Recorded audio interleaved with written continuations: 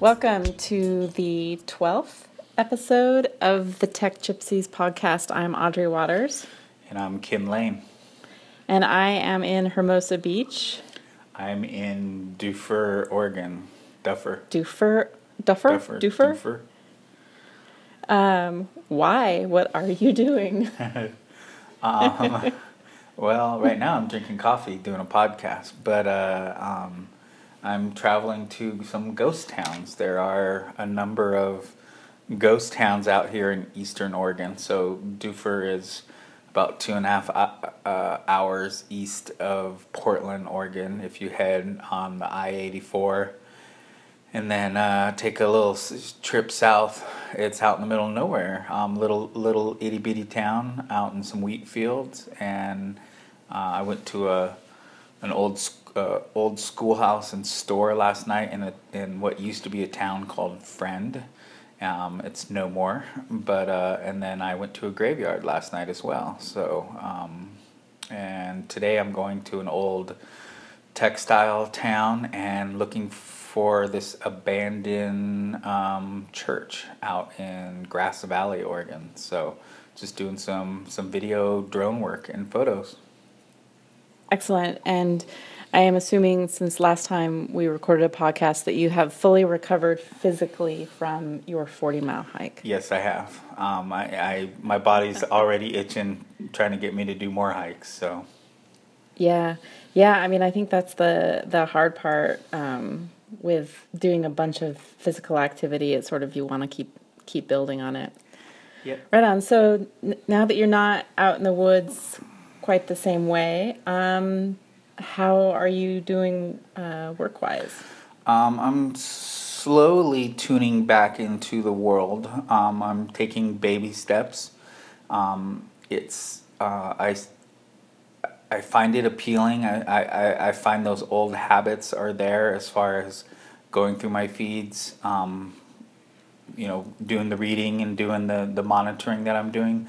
But I find I'm not as concerned with, because I'm not really writing anything yet. I'm still just kind of gathering my thoughts on the space, catching up on what's been going on, and just thinking about what's happening and kind of my role in it and what it means to me. I just don't really, nothing really grabs me. Nothing seems super important. There's definitely lots of topics I want to think about, but nothing that's really urgent, like in real time. I just don't feel that I don't feel compelled to write about stuff and be part of the active conversation like I used to. Maybe that'll change. I don't know. Yeah, I mean, to me, this whole process with your drone recovery work has made me really reflect on this compulsion for real time as well. I can't remember if we've talked about this on the podcast or not, but this notion that I think that the tech sector really pushes, and it does make sense for certain professions, particularly those adjacent to the tech world, but journalists, weather reporters, to pay attention in the sort of real time mode of constantly being online, constantly being updated. But I'm not sure how much it makes sense for all of us. And to add to that, I think that in some ways there's something about the real time, the sort of obsession with real time, that makes us have less depth in the analysis that we undertake, right? So we're all, every day there's like a series of, hundreds of new articles, tons of news, updates, but we never have time to actually explore them with a lot of critical depth, because we're all real-time demands that we're always on to the next thing, right?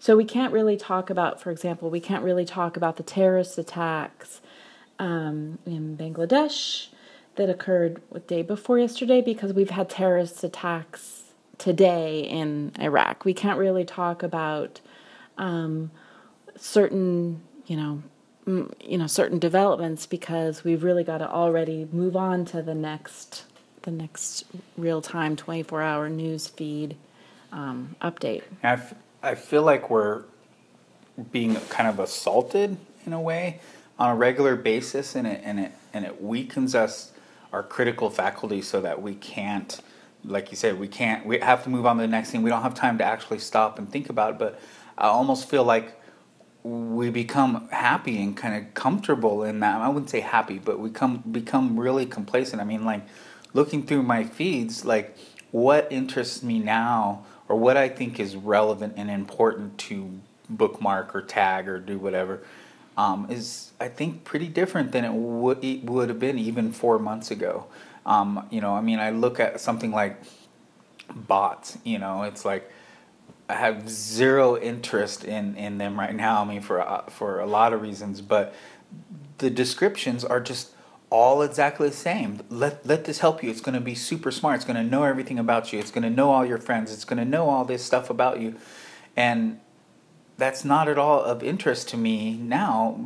Before I was a little skeptical, but I was at least semi-interested. So I feel like if we don't allow ourselves to step back from time to time, we're just really setting ourselves up to be kind of, so the snake oil salesman can really slide stuff in there that we're just like, wow, that seems really cool, that seems really interesting, because I just haven't had the time to actually really think about this at all. But yeah, that seems neat, that seems interesting, that's got to be the next thing, that's got to be it. And we're just not slowing down in any way and actually thinking about what's important and what's meaningful. Yeah, I mean, I think in the past, lots of folks have used the analogy of, fast food versus the slow food movement, right? And I think that increasingly, it does feel as though we really are interested just in sustaining ourselves intellectually with fast food.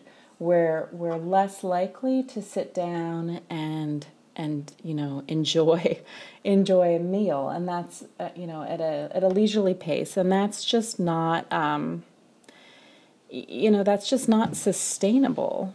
Well, and I mean, diving into one of the posts that you had on our list, why I'm suing the government, I think I get the feeling this is about like scraping and pulling information about what's online and what we need. This professor's teaching his students how to get information that they need, and I feel like part of what's going on is we're not even in this real time way. We're not getting the information we need because we have to go scrape it and get it. We're getting the information that's being prescribed to us.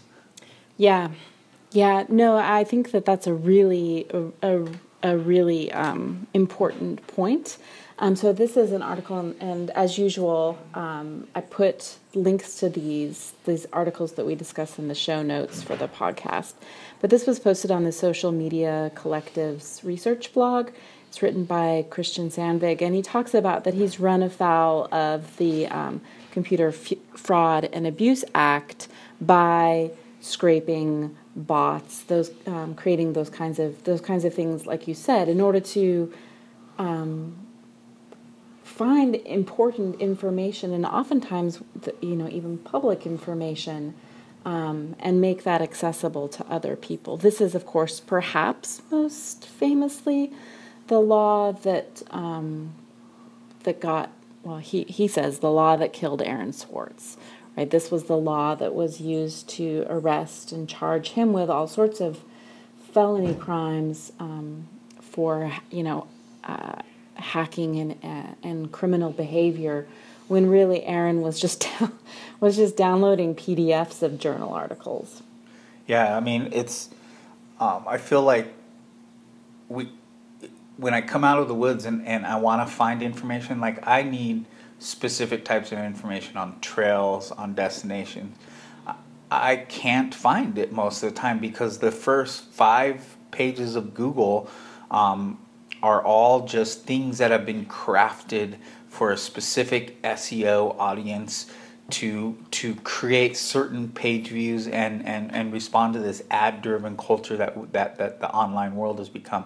And I can't find what I fucking need to get on the next trail, to find the trailhead, to do what I need to do. Sometimes it's there, but it's buried in a Forest Service or BLM site that doesn't play the SEO game. And so, this, if on one hand you have people prescribing and saying this is what you should be reading because it gives us the best page views and the best ads, and then the other hand is actually suing you and throwing people in jail. What are we doing here? What kind of world are we creating? Right. I mean, and I think that this is what's. I mean, and you've used this story before with some of the work you've done for universities in terms of, again, using scraping websites to find information that's publicly available online, but perhaps not easily accessible online, and universities thinking that you've somehow hacked them. So this law is what I mean. Wasn't it? It came into being like after war games. Like it's from the 80s. It's so incredibly outdated. It does not represent the ways in which the internet and the web have come to sort of be used, and it's really used. I mean, I think in certain cases as a way to sort of go after people politically rather than actually stop fraud or crime online. Well, that's the thing is going after people. You don't hear about corporations like banks. Entire banking industry runs off of screen scraping. This is the norm. This is how it works. They scrape and get at the data from your accounts and to do the things they need to do. They don't have APIs. I mean, some of them are starting to go there, but and you don't hear about them getting in trouble. This is targeting people to shut people up who are doing certain things, and researchers and activists, and But if you're a startup and you're doing it to get up and going, and you have investment, then for some reason some of this is sanctioned. It doesn't seem like it's being sanctioned in the right way across the board. Yeah. Let's see, what other articles have we got here? What do you want to talk about next? Let's talk idle words. Let's move into, because that's the next tab I have open, and it's somewhat related. That's true. I should have figured out how to pronounce his name. So this is the latest keynote delivered by Machev, and now I don't even have it in front of me, the founder of Pinboard. And I think I've never seen him speak live, but like me, he puts the transcripts of his talk online afterwards, which, of course, I'm a fan of. But I'm particularly a fan of his work. And his latest talk is The Moral Economy of Tech.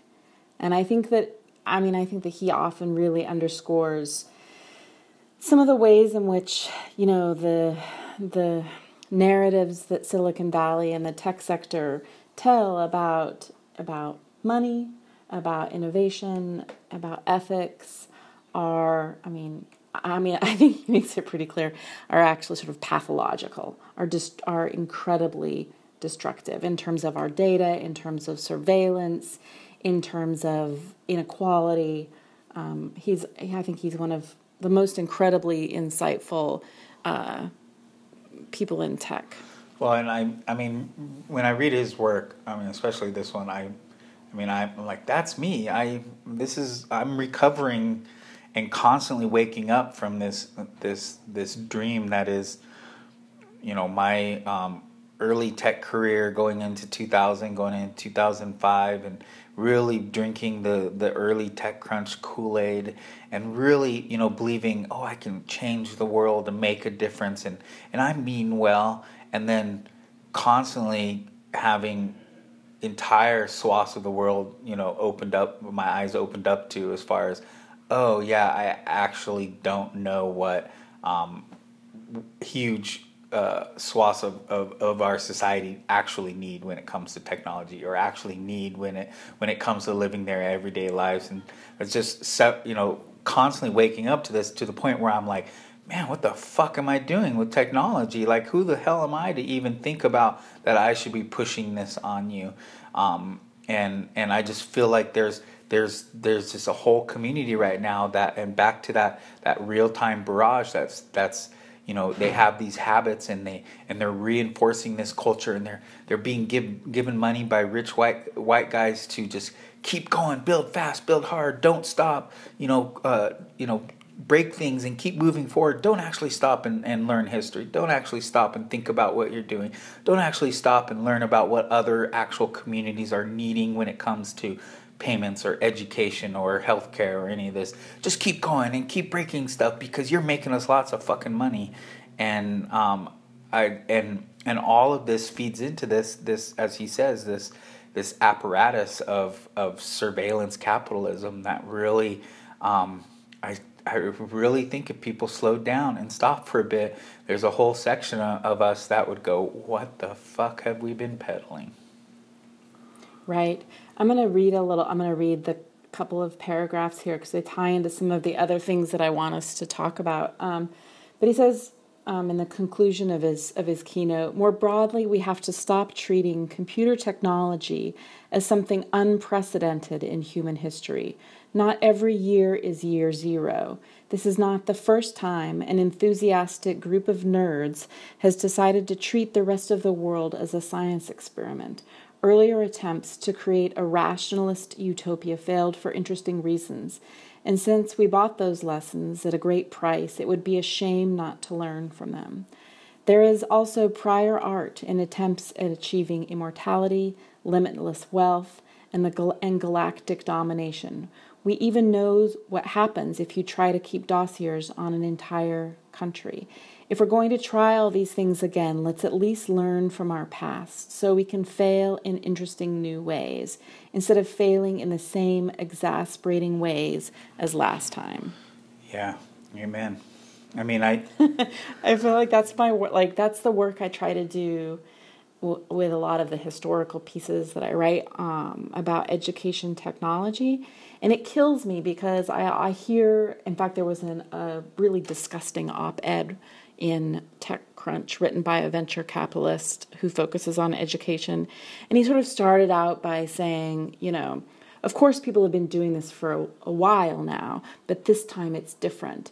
But this time it's different piece is sort of one of these most obviously sort of banal things you could say. I mean, of course it's different. Every moment in history is different from the past. We aren't caught in a sort of we aren't caught in Groundhog Day, right? We aren't reliving the same thing from 5 years or 10 years or 20 years or 100 years ago.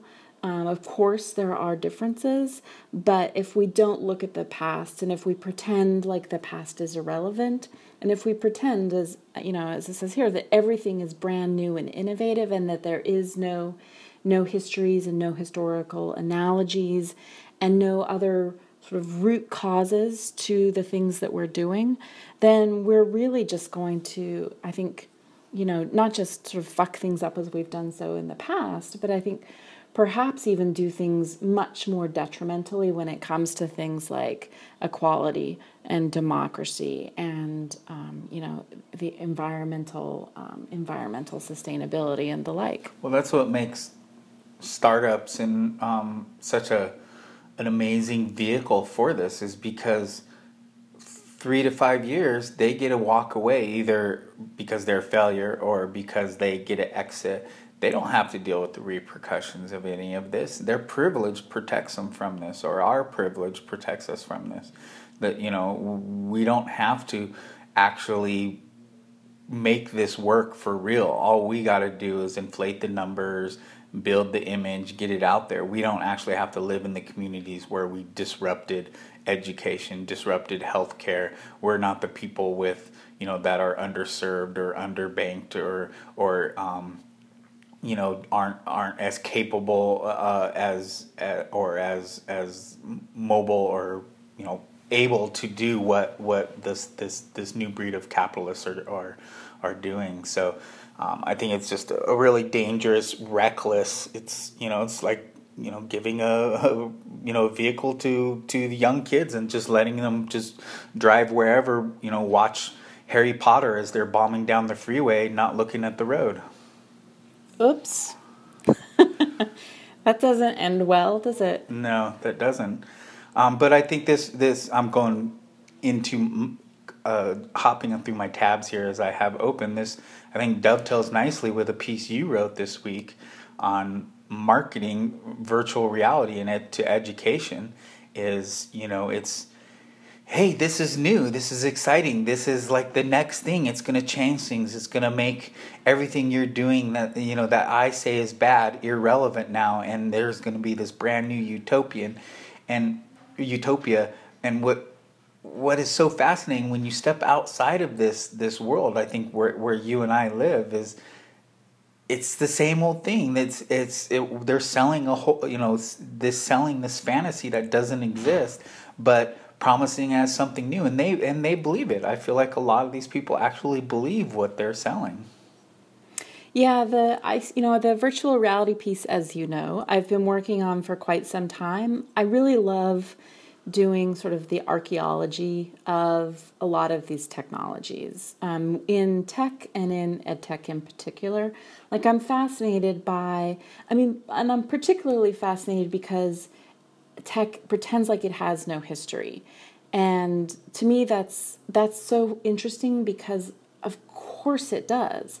Of course it has a history. And when you think about, something like virtual reality, which is currently being, said as though it's going to, change how we think about empathy. It's going to change how people learn. It's going to change how we experience things. And I think, but yet none of these folks sort of seem to have understood or seem to know much about the history of watching, of images, right? Of photographs, go back farther, of paintings, of photographs, of the stereoscope, of video, of film first, I suppose.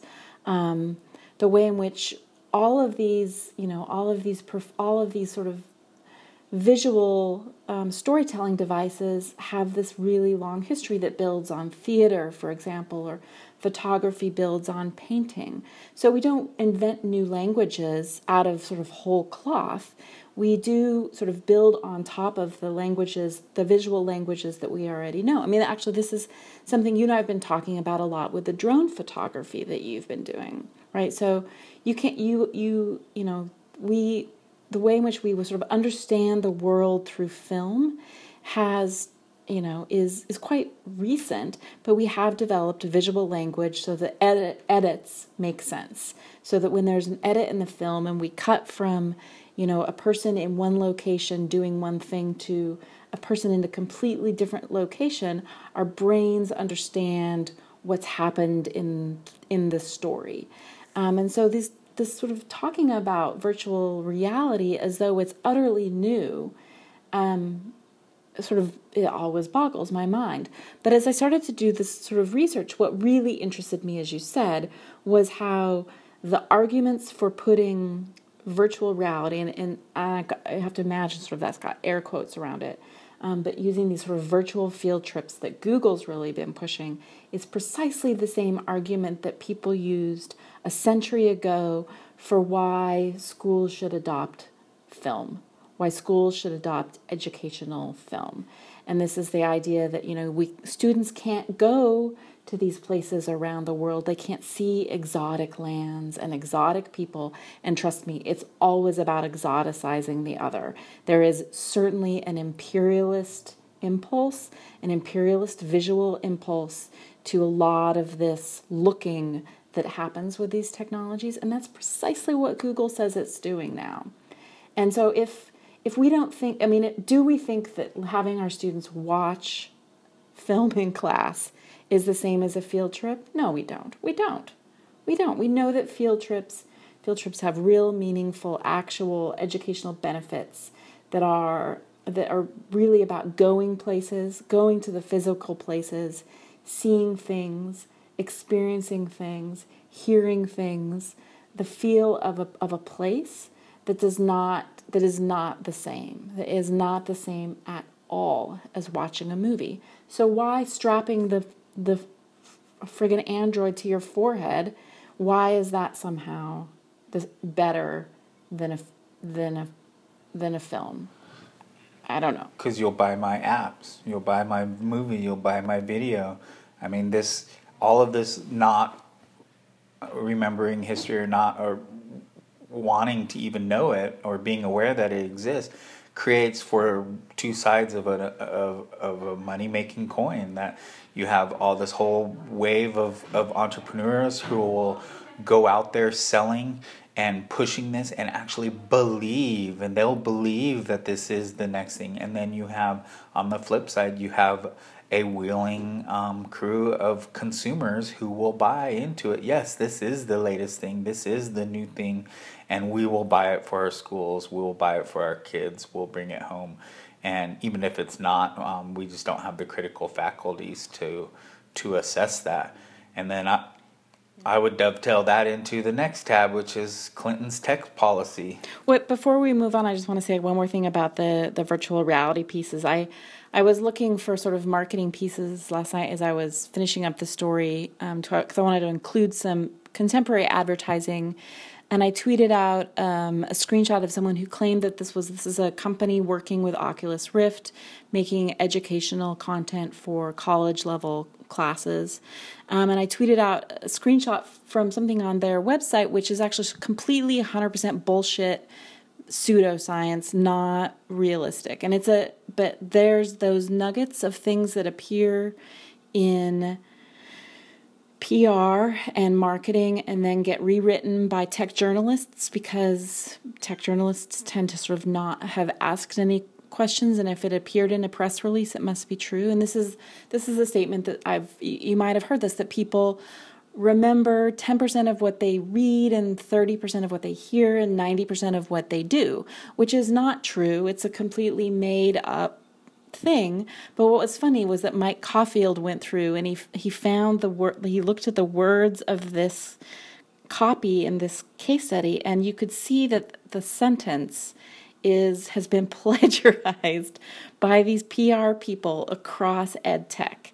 And so they're just copying and pasting copy that it contains scientific nonsense, and no one along the way is stopping and saying, this is not true, right? You've actually taken a made-up claim and you're passing it off as science, but then also you've plagiarized, you're plagiarizing one another.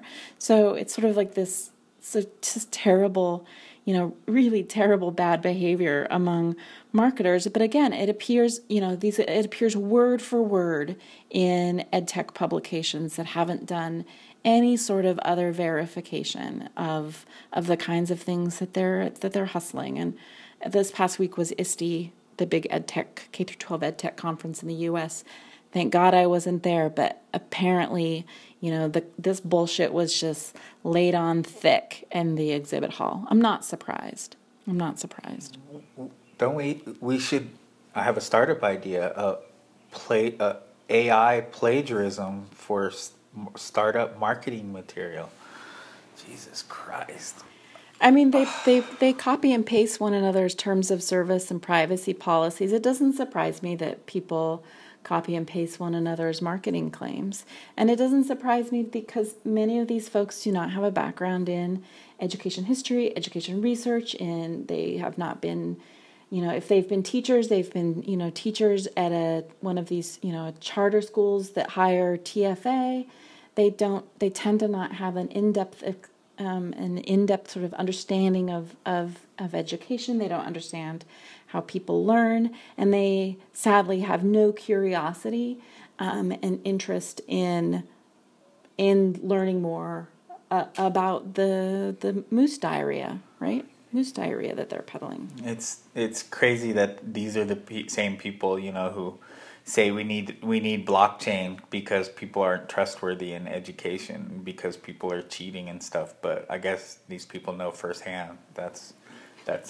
I think it is the sort of the it is the thing that the people that are most concerned about cheating are cheaters. The people that are most concerned about lying are liars. That's how the world works. Speaking of untrustworthy people, that's the segue, right? You did it better than I did. Good job. presidential, Democratic presumptive nominee Hillary Clinton released her innovation agenda this week. And this will be a great thing to wrap things up and end with. Which was, I can hardly just say any more of it than this was actually just a huge gift to the elites of Silicon Valley. Well, I mean, I think this is what people, who love to hate Hillary, one of the things they talk about her, she's just establishment. She's just, making her network and her people richer and more successful. I mean, I think, the liberal, I mean, I guess there's a Venn diagram part of the libertarian, but the liberal side of Silicon Valley, I mean, she's just making it so that they can keep doing what they're doing. I mean, doubling down on that I mean, I get it. Small businesses are good. People, incubators and teaching people how to do things are good. Getting people to do small businesses, I'm all for that over the big corporate enterprise job and bringing in, the big corporate presence into a city, giving them tax breaks, and then they leave. Small businesses are good.